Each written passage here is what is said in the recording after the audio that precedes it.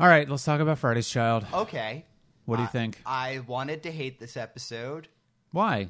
I don't know, but there was a point when I realized that this was one of those where they meet a weird tribe all dressed weird and there's customs that, okay, it's going to be one of these episodes.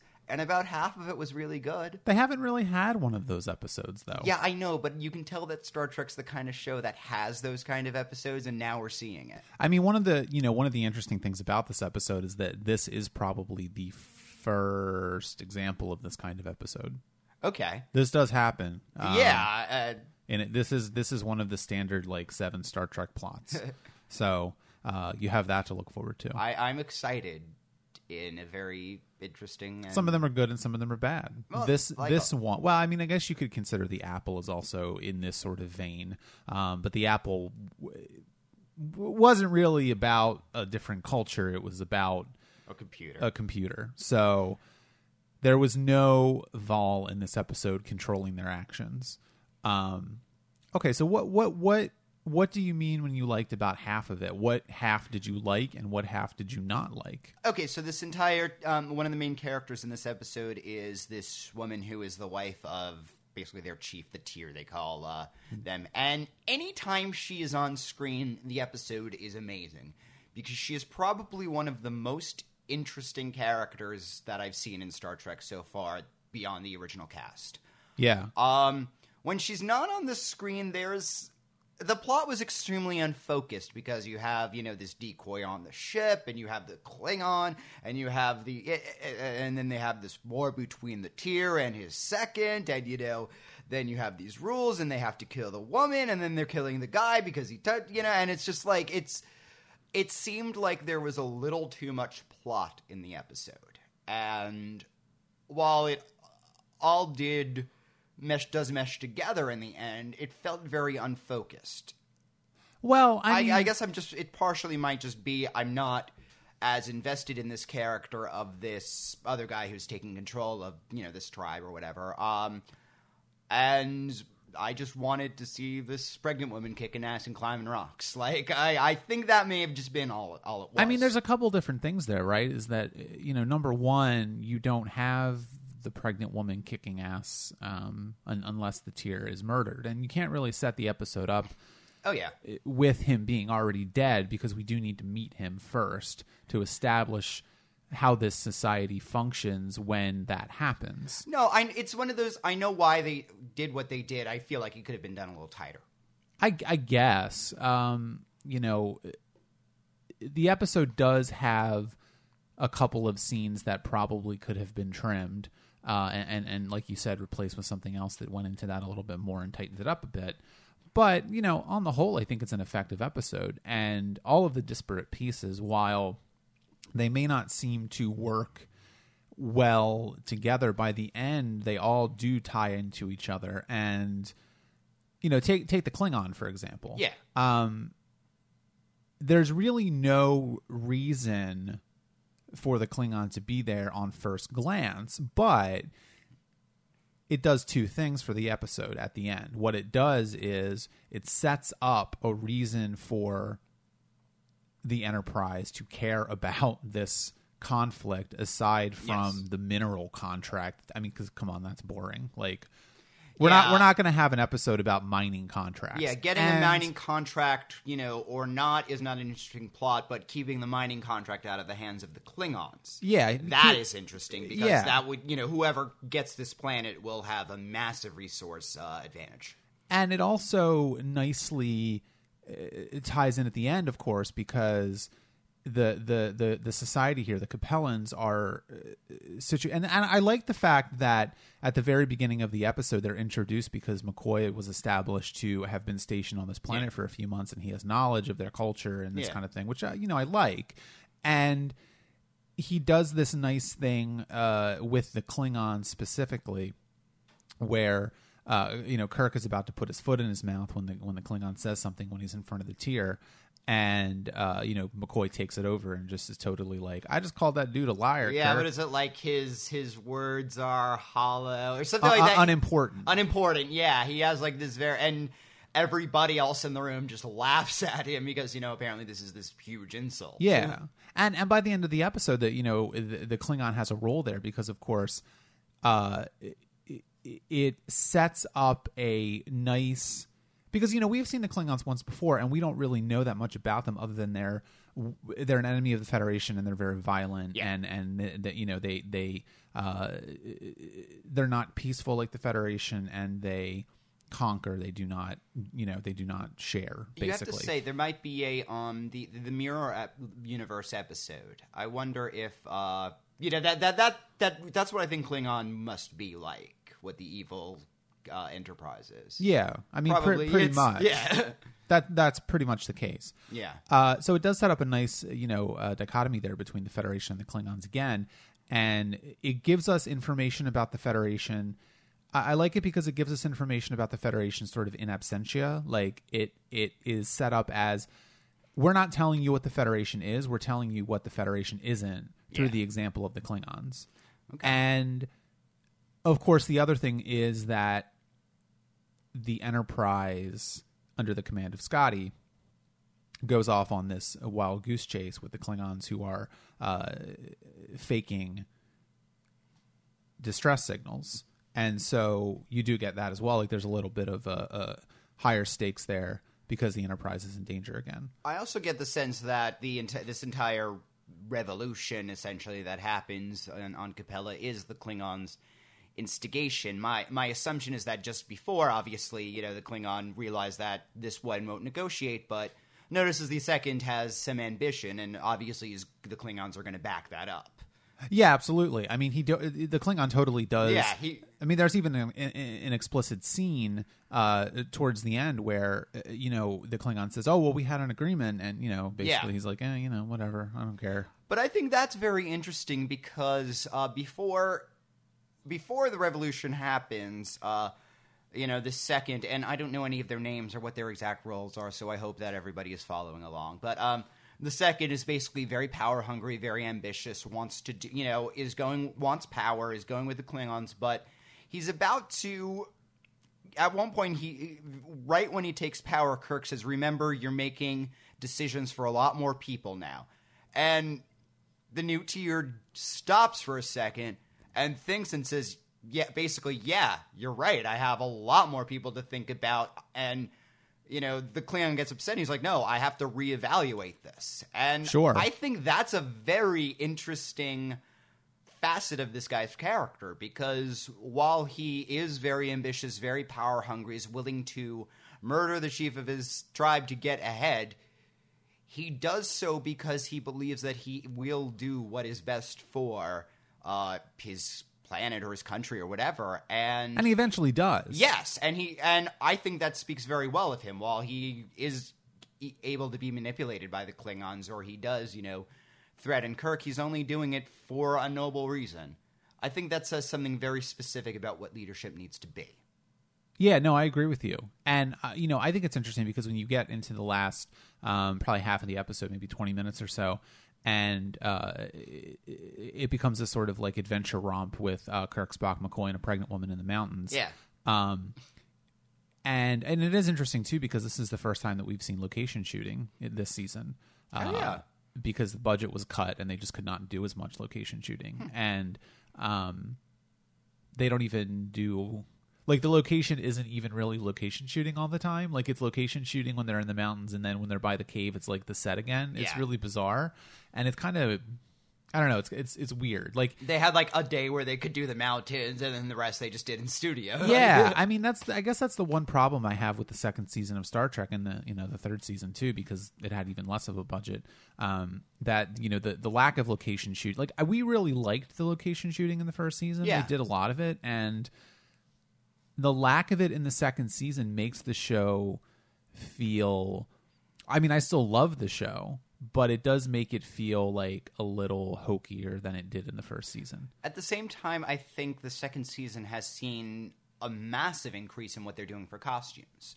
There have been a lot more weird alien costumes in this season than were in the first season, but we see more aliens. Yes, too. And I think that if we have to make a trade, I like what we have here, because I think that it's one thing to see weird planets and be told that these are all diverse species. It's another to see that they have, we were talking in the Babel episode. Babel. That Babar? Yes, in Babar the elephant meets Captain Kirk. Everything takes place on the Enterprise, but everyone's wearing such weird costumes that it feels like many very disparate cultures, and we definitely see that on this planet. They're dressed very differently. I mean, at the same time, though, the costumes in this episode are ridiculous. Well, yeah. And also, I mean, the fact of the matter is, I mean, I understand what you're saying, but at the same time, I really lament the lack of location shooting, because it means that we never really get an episode like Arena in this season, because that's a fantastic episode. It's basically all outside, and it also has a weird alien in it. So there is some that's true. It's like, I understand what you're saying, but it's like a little lack of something there. And it's possibly one of those, I'm trying to find a small consolation. Yeah, so stop doing that. I'm sorry, I'm a terrible person. But what I think is interesting about the whole romp through the mountains is they do a very strange thing with the female character. Yeah. So let's talk about this. Yeah, I think we have to talk about her. What did you make of her as a character? I think she's okay. See, the thing is, her society has some elements of subordination of women to it. But that being said, this is a very complex character who is showing her agency or lack thereof in relation to this society. In other words, while the society has, believes that, if you're carrying the child of the tier, you have to be killed. While the society has this horrible rule, the show does not agree with that. The show does not agree with the position of women. And so she is able to she knows what rights she does have, and she demands each one of them. She very specifically says, Kirk touches her at one point, and that's a death sentence. And she said, it's my right to see him dead. I'm demanding that. The part when McCoy's trying to examine her, and she keeps slapping him, because she doesn't want him to touch her. They are said to not really have doctors, and based on some of her conversation, they don't even seem to really have midwives or anything like that. So she slaps him a couple times, and he's trying to. So finally, he hits her, and she's just like, "All right, examine," which I thought was funny, just because it's not that. It's the one thing where hitting a pregnant woman, I think, doesn't come off as horrible as it could have, because I think she is a very strong character who does view this interplay of physical domination either way as almost a challenge. I don't think she feels so much dominated by Bones as she made an attack and he made an attack, and okay, they're even. See, I can totally see that reading of the character. And I will say, even then, just to continue, while she is climbing the mountains, she's about to give birth, and she's obviously having a struggly time, and McCoy's helping her. Spock and Kirk are offering, and she's saying, "No, I'll. It's okay for him to, but that's it." And she is with very difficulty putting all the effort onto herself. She may realize that necessity allows for, necessity requires Bones to be, touching her, which is something she is not used to because of the rules of their culture. But that's fine. The others do not get that right. Yeah. And I think that says something very specific about her, that she is only willing to take the minimum of help because she feels that it would degrade her to take more than that. Yeah, yeah. I mean, I totally understand what you're saying, but I think I don't agree with you about the role of women in this society, because I don't think that we get enough information to really make that sort of claim. And that's fair. Maybe we can talk about the role of the Tier's wife. Well, yeah, because I think it has more to do with the fact that she's the wife of the Tier, and she's carrying the Tier's child. And we really only know that the Tier's wife, when she's carrying a child, is not allowed to be touched. And if anybody touches her, they're immediately put to death. Now, there could be many good reasons for that. Not withstanding, someone trying to kill her, to kill to kill the child and the heir to the throne, any sort of thing, And we don't really see that many Capellan women in this episode. We see one in the beginning where they're offering food to Kirk, but they're not offering food. They're offering a challenge. Exactly. Like they're like, if you take the food, then they're gonna that's an invitation to fight. Yeah. Which McCoy realizes and tells him not to take it. So I think the fact that it's a woman is probably incidental there, and so in that I think maybe it's a woman just because you could even say that the Capellans send a woman to do that because they realize that the Federation or perhaps humans have a different view of women than they do. And I at the very end of the episode, when the second in command who becomes the tier after he kills the first tier, puts his life, he forfeits his life.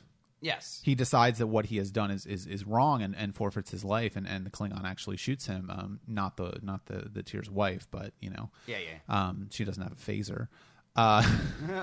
That the implication at the end of the episode is that she's going to act as regent until her child is old enough to assume the throne. And so I don't think that a society that would be that hostile to women would allow that to happen. At the same time, we have many examples in our own history where women have become powerful figures just because there were no men. And, Queen Elizabeth is a prominent example of that, for example.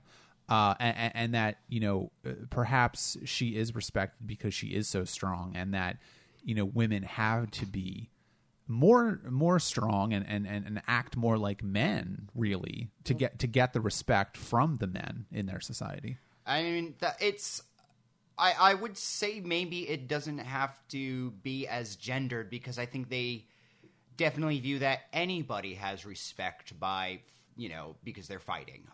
They specifically, they don't have medicine because they're basically told, that's for the weak, curing somebody who is injured or sick, almost a natural selection thing. Well, they aren't tough enough to survive in the world. And so male or female, if you are not the type of person who could be going through a medical condition and still be able to fight and, walk down a mountain, then you're not a full member of society. Yeah. You see, I think the reason they send a woman to offer this food to Kirk, I don't know, that almost seemed it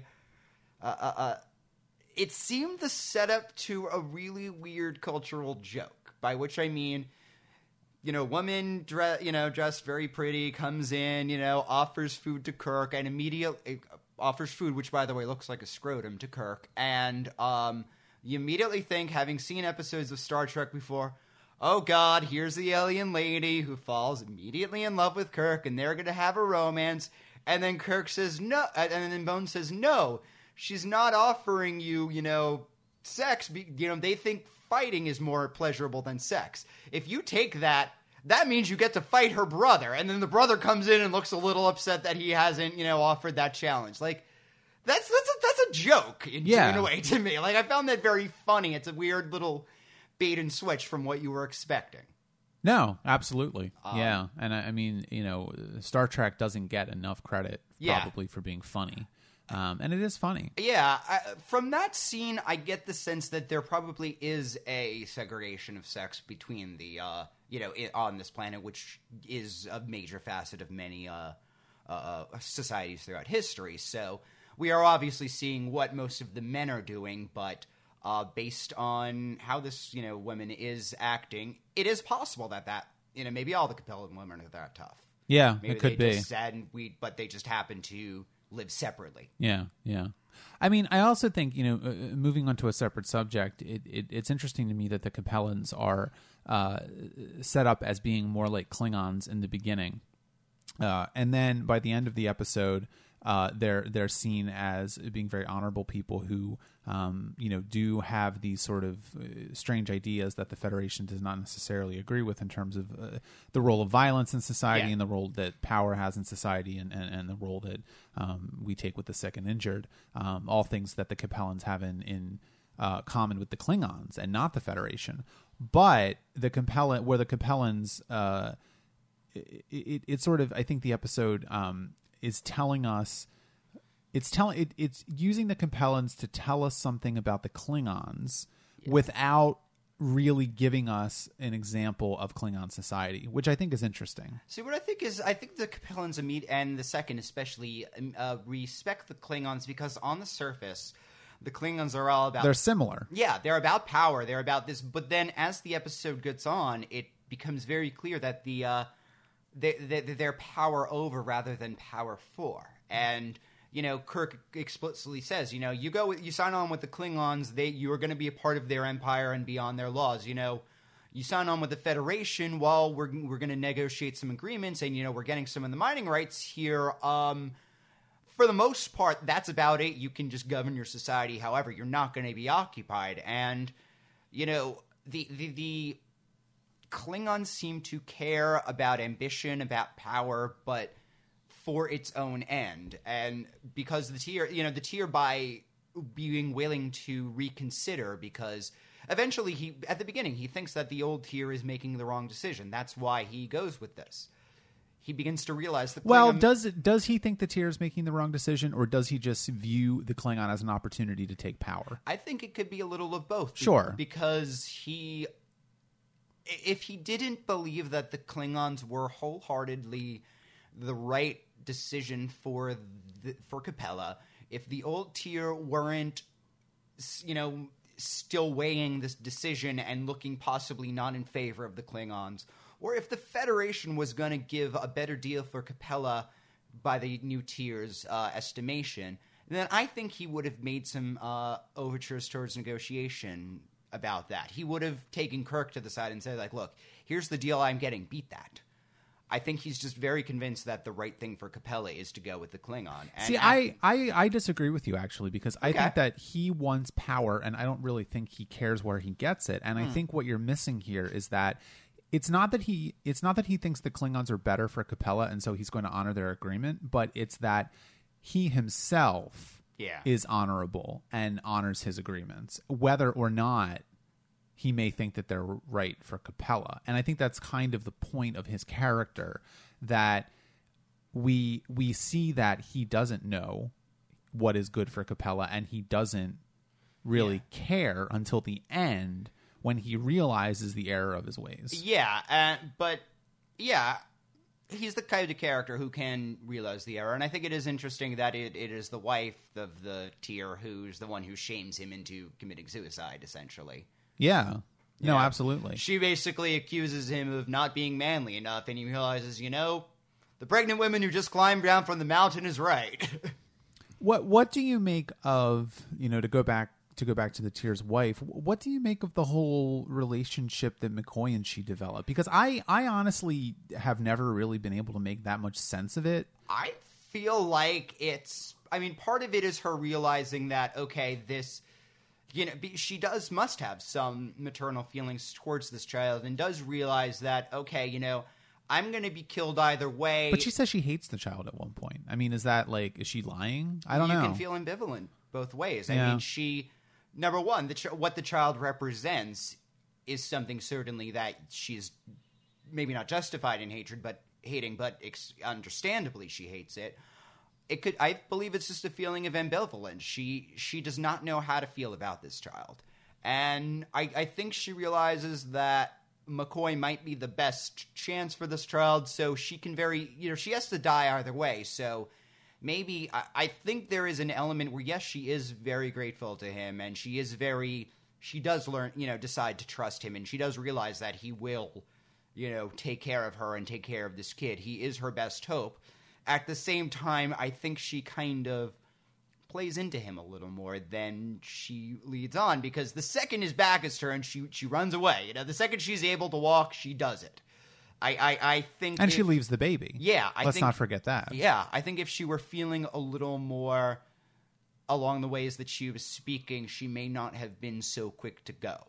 Yeah, she just feels that either way. She feels that she has this duty in this specific way, and she's gonna do what she can for this kid, but then she has to go. Yeah, that might be fair. All right. Well, I think we've covered it. I don't think there's anything else to say. Do you have anything else to say? Fuck Chekhov. Okay, the good. Second that Kirk's like, I wonder what's on the ship. I'm Chekhov. I'm Russian, and I'm like, fuck. Yeah, Chekhov. Also, yeah. Anyway, so how many triples would you give this one? I will give this 7 triples. 7. Okay. I'll go with that. 7 triples. Yeah, it was a very good, solid episode. There's some things that it would have changed, but nothing. Nothing major, and it wouldn't have gotten much better, but I liked it. Yeah. All right, well, let's move on to the Deadly Years. So, yes, the Deadly Years. Okay, sure. What did you think about the Deadly Years? I actually liked this episode very, very much because Chekhov spends the majority of it getting blood drawn. Yeah, they kind of put him through some torture here. Yeah, and they seem almost happy about it. Wouldn't you be? Yeah, I guess I would be. I mean, this is... Poor Dr. McCoy is aging rapidly, and every 5 minutes his accent gets thicker and thicker, and he, goes more and more rural, but at least there's a small consolation as then he gets to scrape skin samples off of Chekhov. I cannot say that phrase. It's weird, though, because as McCoy gets older... his southern accent comes out more, and he's like, "I'm just an old country doctor." Like, yeah, like so, Spock, quit your jaw. Yeah, like what are we supposed to make of that? Because it almost makes me think that like there is still prejudice against people from the South in the 23rd century, and so he has to cover it up. Like, what? I don't understand that. Yeah, I don't know. I mean, it's weird. Unless it's just as simple as he grows up in Georgia, so obviously he has this accent, but he is working on not just an international, but an interplanetary thing, and then the accents kind of mesh less with certain people. I don't think so, because it always seems like when his defenses are down, like he slips into that, because it happened in this side of Paradise. Yeah. I assume that it must be something that he either consciously or, an affectation or something he did in college too. Because I've known plenty of people from the South who in college made a point to, start speaking a bit more of a... Oh, yeah. No, yeah, absolutely. I mean, like, I grew up in Delaware, and I when I was a kid, I used to say water instead of water, and I kind of trained myself out of that. Yeah. So, it's that kind of thing, I guess. Yeah, I assume it's something similar. Okay, so what did you think about this plot, and what did you think about the characters in it? It's very difficult because I'm on the cusp of 30 and the characters are 30 and they're like, we're 30 years old, and I'm like, oh god, that's what I look like now.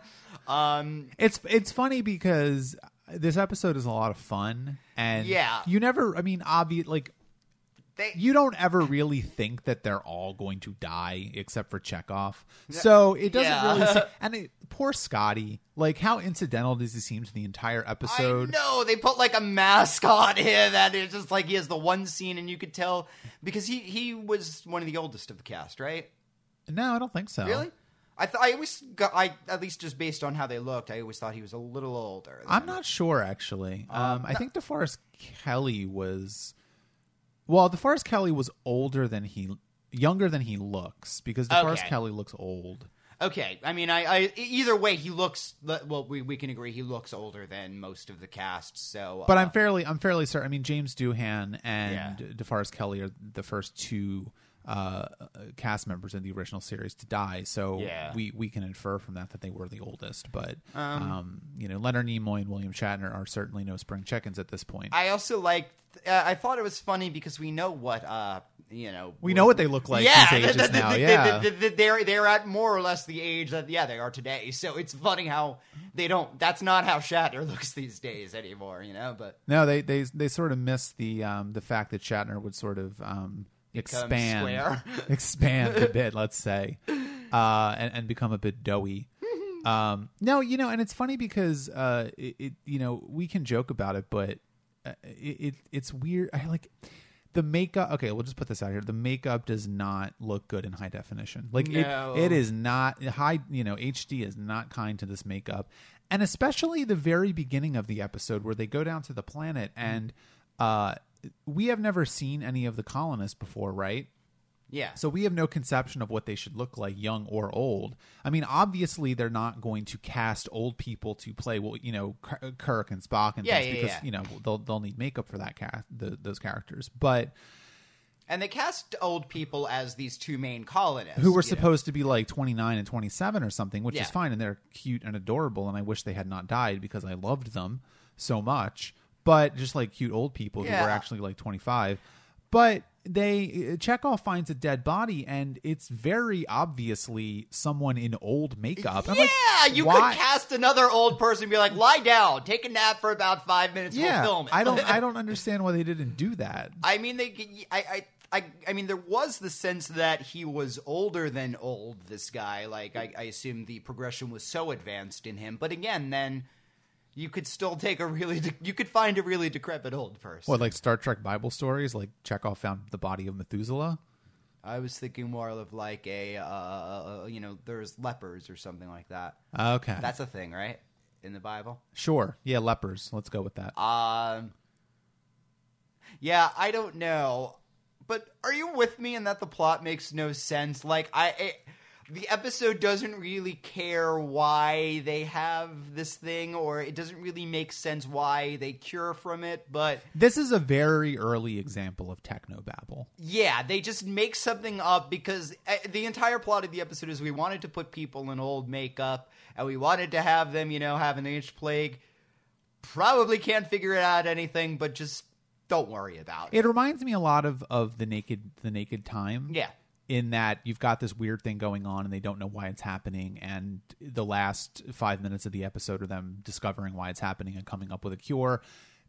None of it really makes any sense. In the Naked Time, it was a virus that had transformed from water. I forget, something like that. What was the one where they had to put the very bright lights and then made Spock blind? What was that? Operation Annihilate. That one, yeah.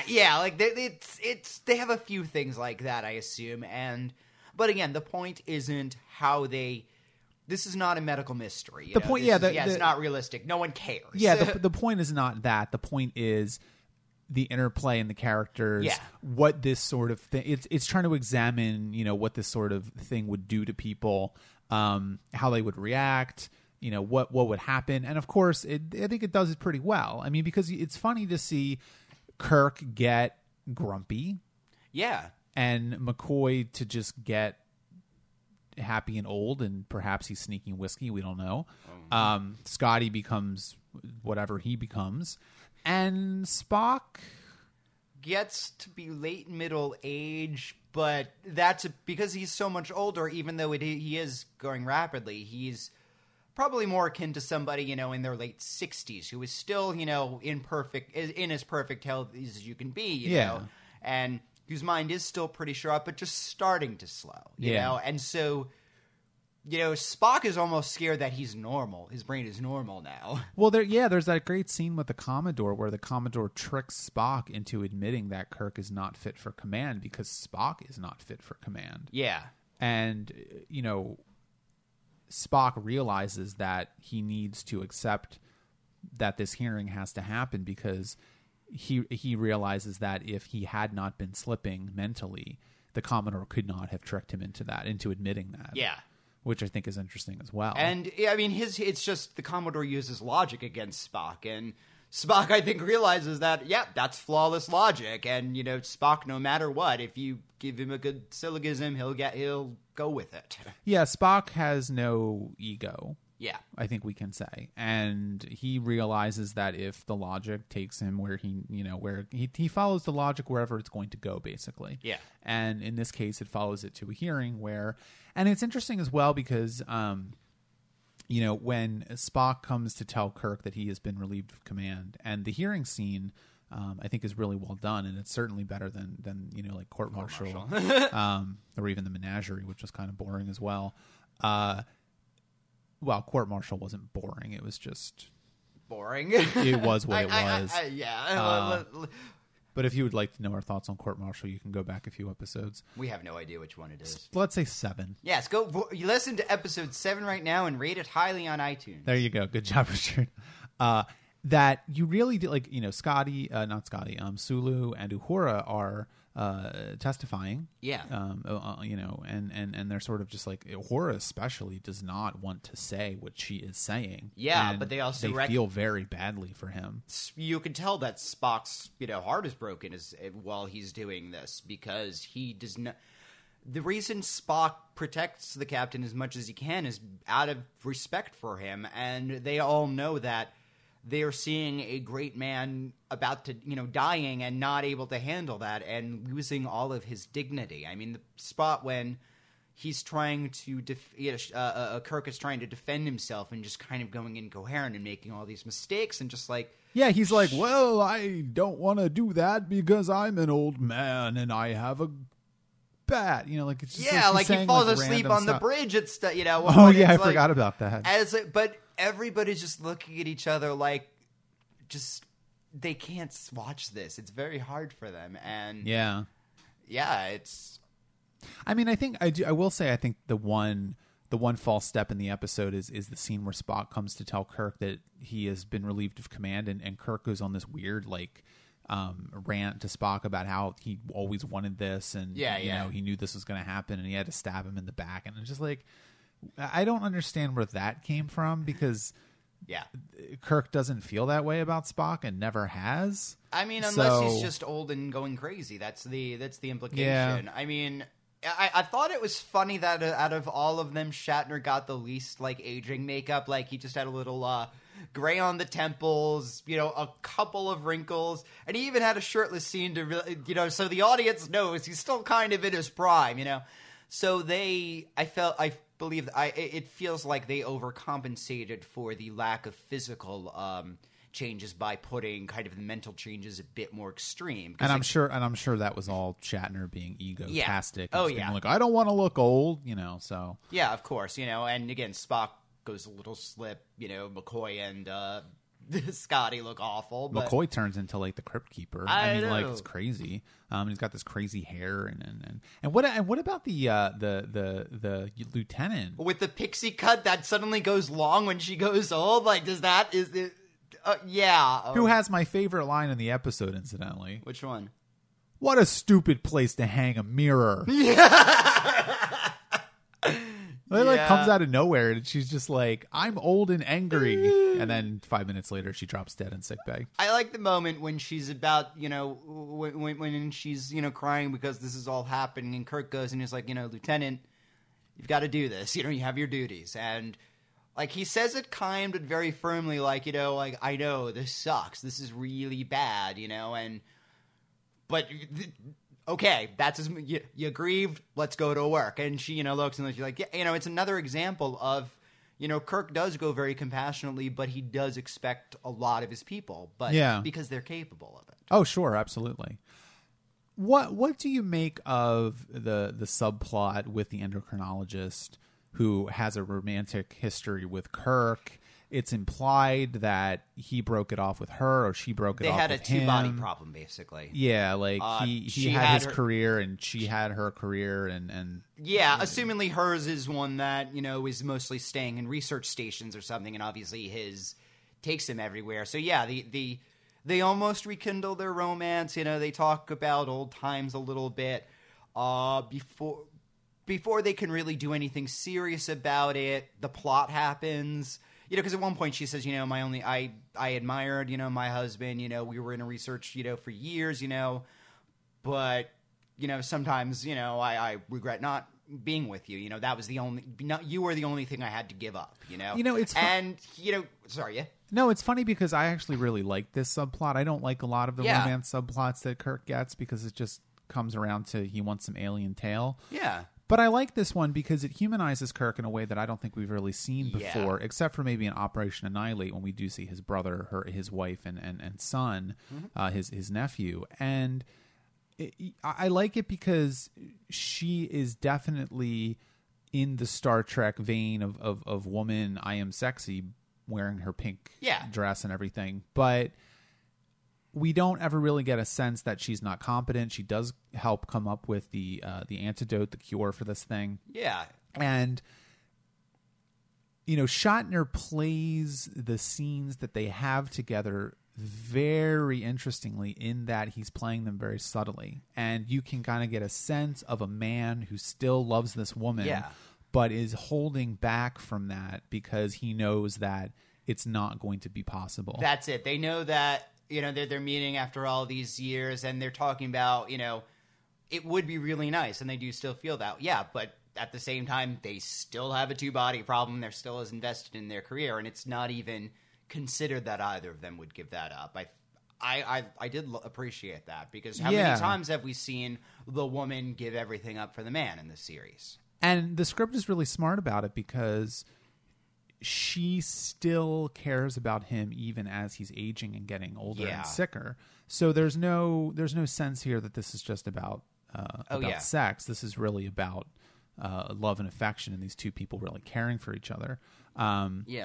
And of course, you know, the implication as well that, you know, towards the end of the episode, when she gets to see him in his full glory again, and she does help cure him, that you know, perhaps something will happen, and it may not be a good idea. Well, I figured that, well, you know, because it does end with the two of them, you know, off to go off, and yes, I figured they would probably each find a way to beg off for a couple days, you know, spend some time together, maybe even make an effort to get a shore leave or two, but obviously that's as much as they can ever do.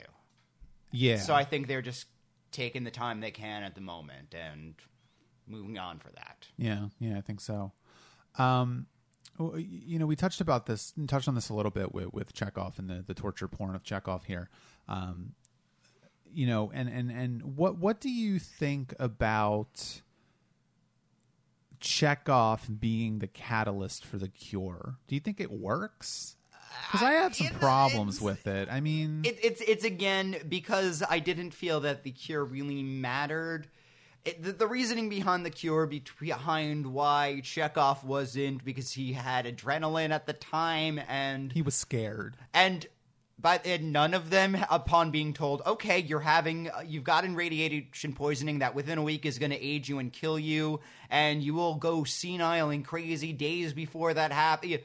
None of them got a little nervous about that. Like, no matter how tough Captain Kirk is, you would think there would be at least 5 minutes where he was not very happy. Yeah, and I guess the implication there is that, like, they needed some sort of, like, super dose or something. Yeah, but then how does he make a super dose just by seeing a dead body? And if Chekhov is the kind of person who will see one dead body and freak out enough to produce this super dose of adrenaline, then how did he get accepted to Starfleet in the first place? Well, that's an interesting question, because that brings me to my next point, which is that I like that the show is setting Chekhov up as perhaps not being as competent with it as these people, because any other character on the show, when they walked into that room and saw the dead body, they'd be like, oh, all right. They might be shocked or upset, but they're not going to go running out of the room frightened to death just by seeing a dead body. So there is an implication there that Chekhov is extremely inexperienced. Yeah. And that perhaps they don't even really like him all that much. Oh, nobody in this seems to mind that he's being... It's almost like McCoy has found a substitute for his needling of Spock in needling of Chekhov. I mean, McCoy likes to needle everybody. Oh, yeah, that's what he does. But at this point, you know, he could really needle Chekhov a lot. Yeah. I think he's been waiting for this excuse. What do you think? Okay, so the other thing that's in this episode, of course, is the Commodore subplot where he's a flag officer, but he's not. He's never had a command, and the Romulans. The Romulans are back, Richard. Yes, I noticed that. I thought that was interesting because he is one of the most sympathetic Starfleet commander people who has used regulations in order to get Kirk out of the way. Like, the entire time, every single scene that this Commodore has, he's very apologetic. Like, he you know, when he's talking to Spock, he's like, you know, he goes out of his way to say, I have so much respect for Kirk, you know, and when he's in the trial, I think he says as well, you know, you are a great officer, you are, you know, he is making it very clear that this is not like in court martial, the result of a personal grudge or anything like that. It's just because out of his desire to realize that, you know, Kirk not being at his best will put many lives in danger, and he is doing the best thing. While the Commodore himself taking the command turns out to not be the right move, and he admits as much when Kirk comes back.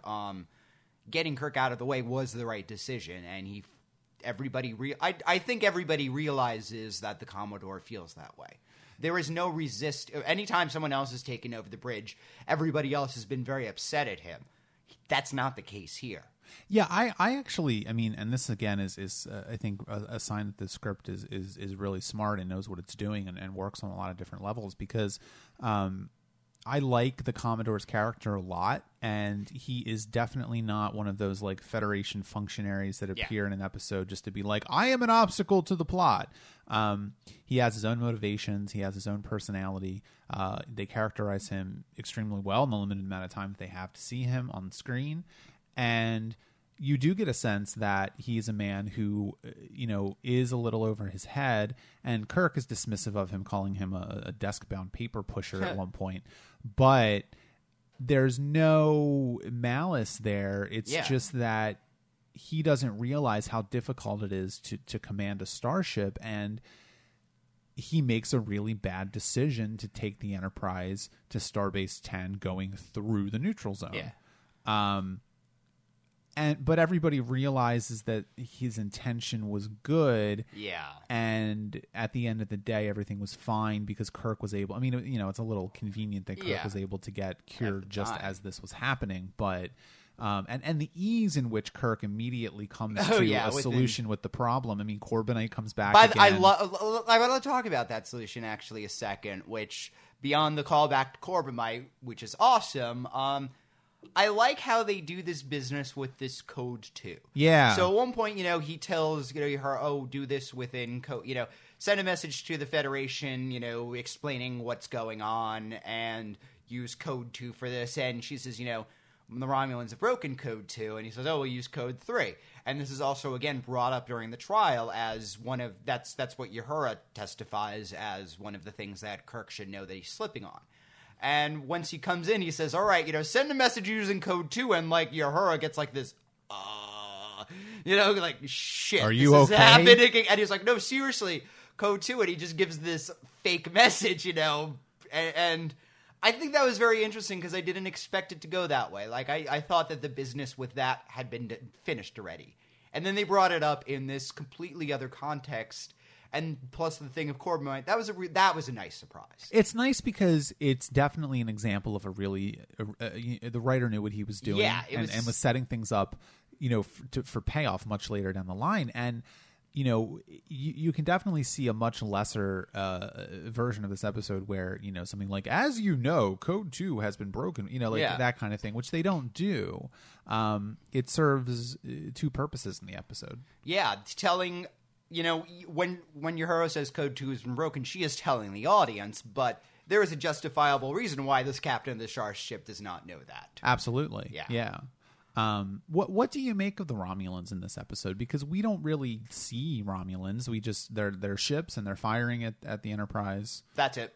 I felt it was like Corbomite, just this writer has, you know, loved the first season and loved those 2 episodes and just wanted to make a reference. It's something which makes the world seem more real, certainly, because if it was another alien species, you know, who cares? You know, if you have never seen an episode before, Romulan just gets changed to evil alien and it's fine. If it's not, we know a little bit more about their history from Balance of Terror. Yeah, sure.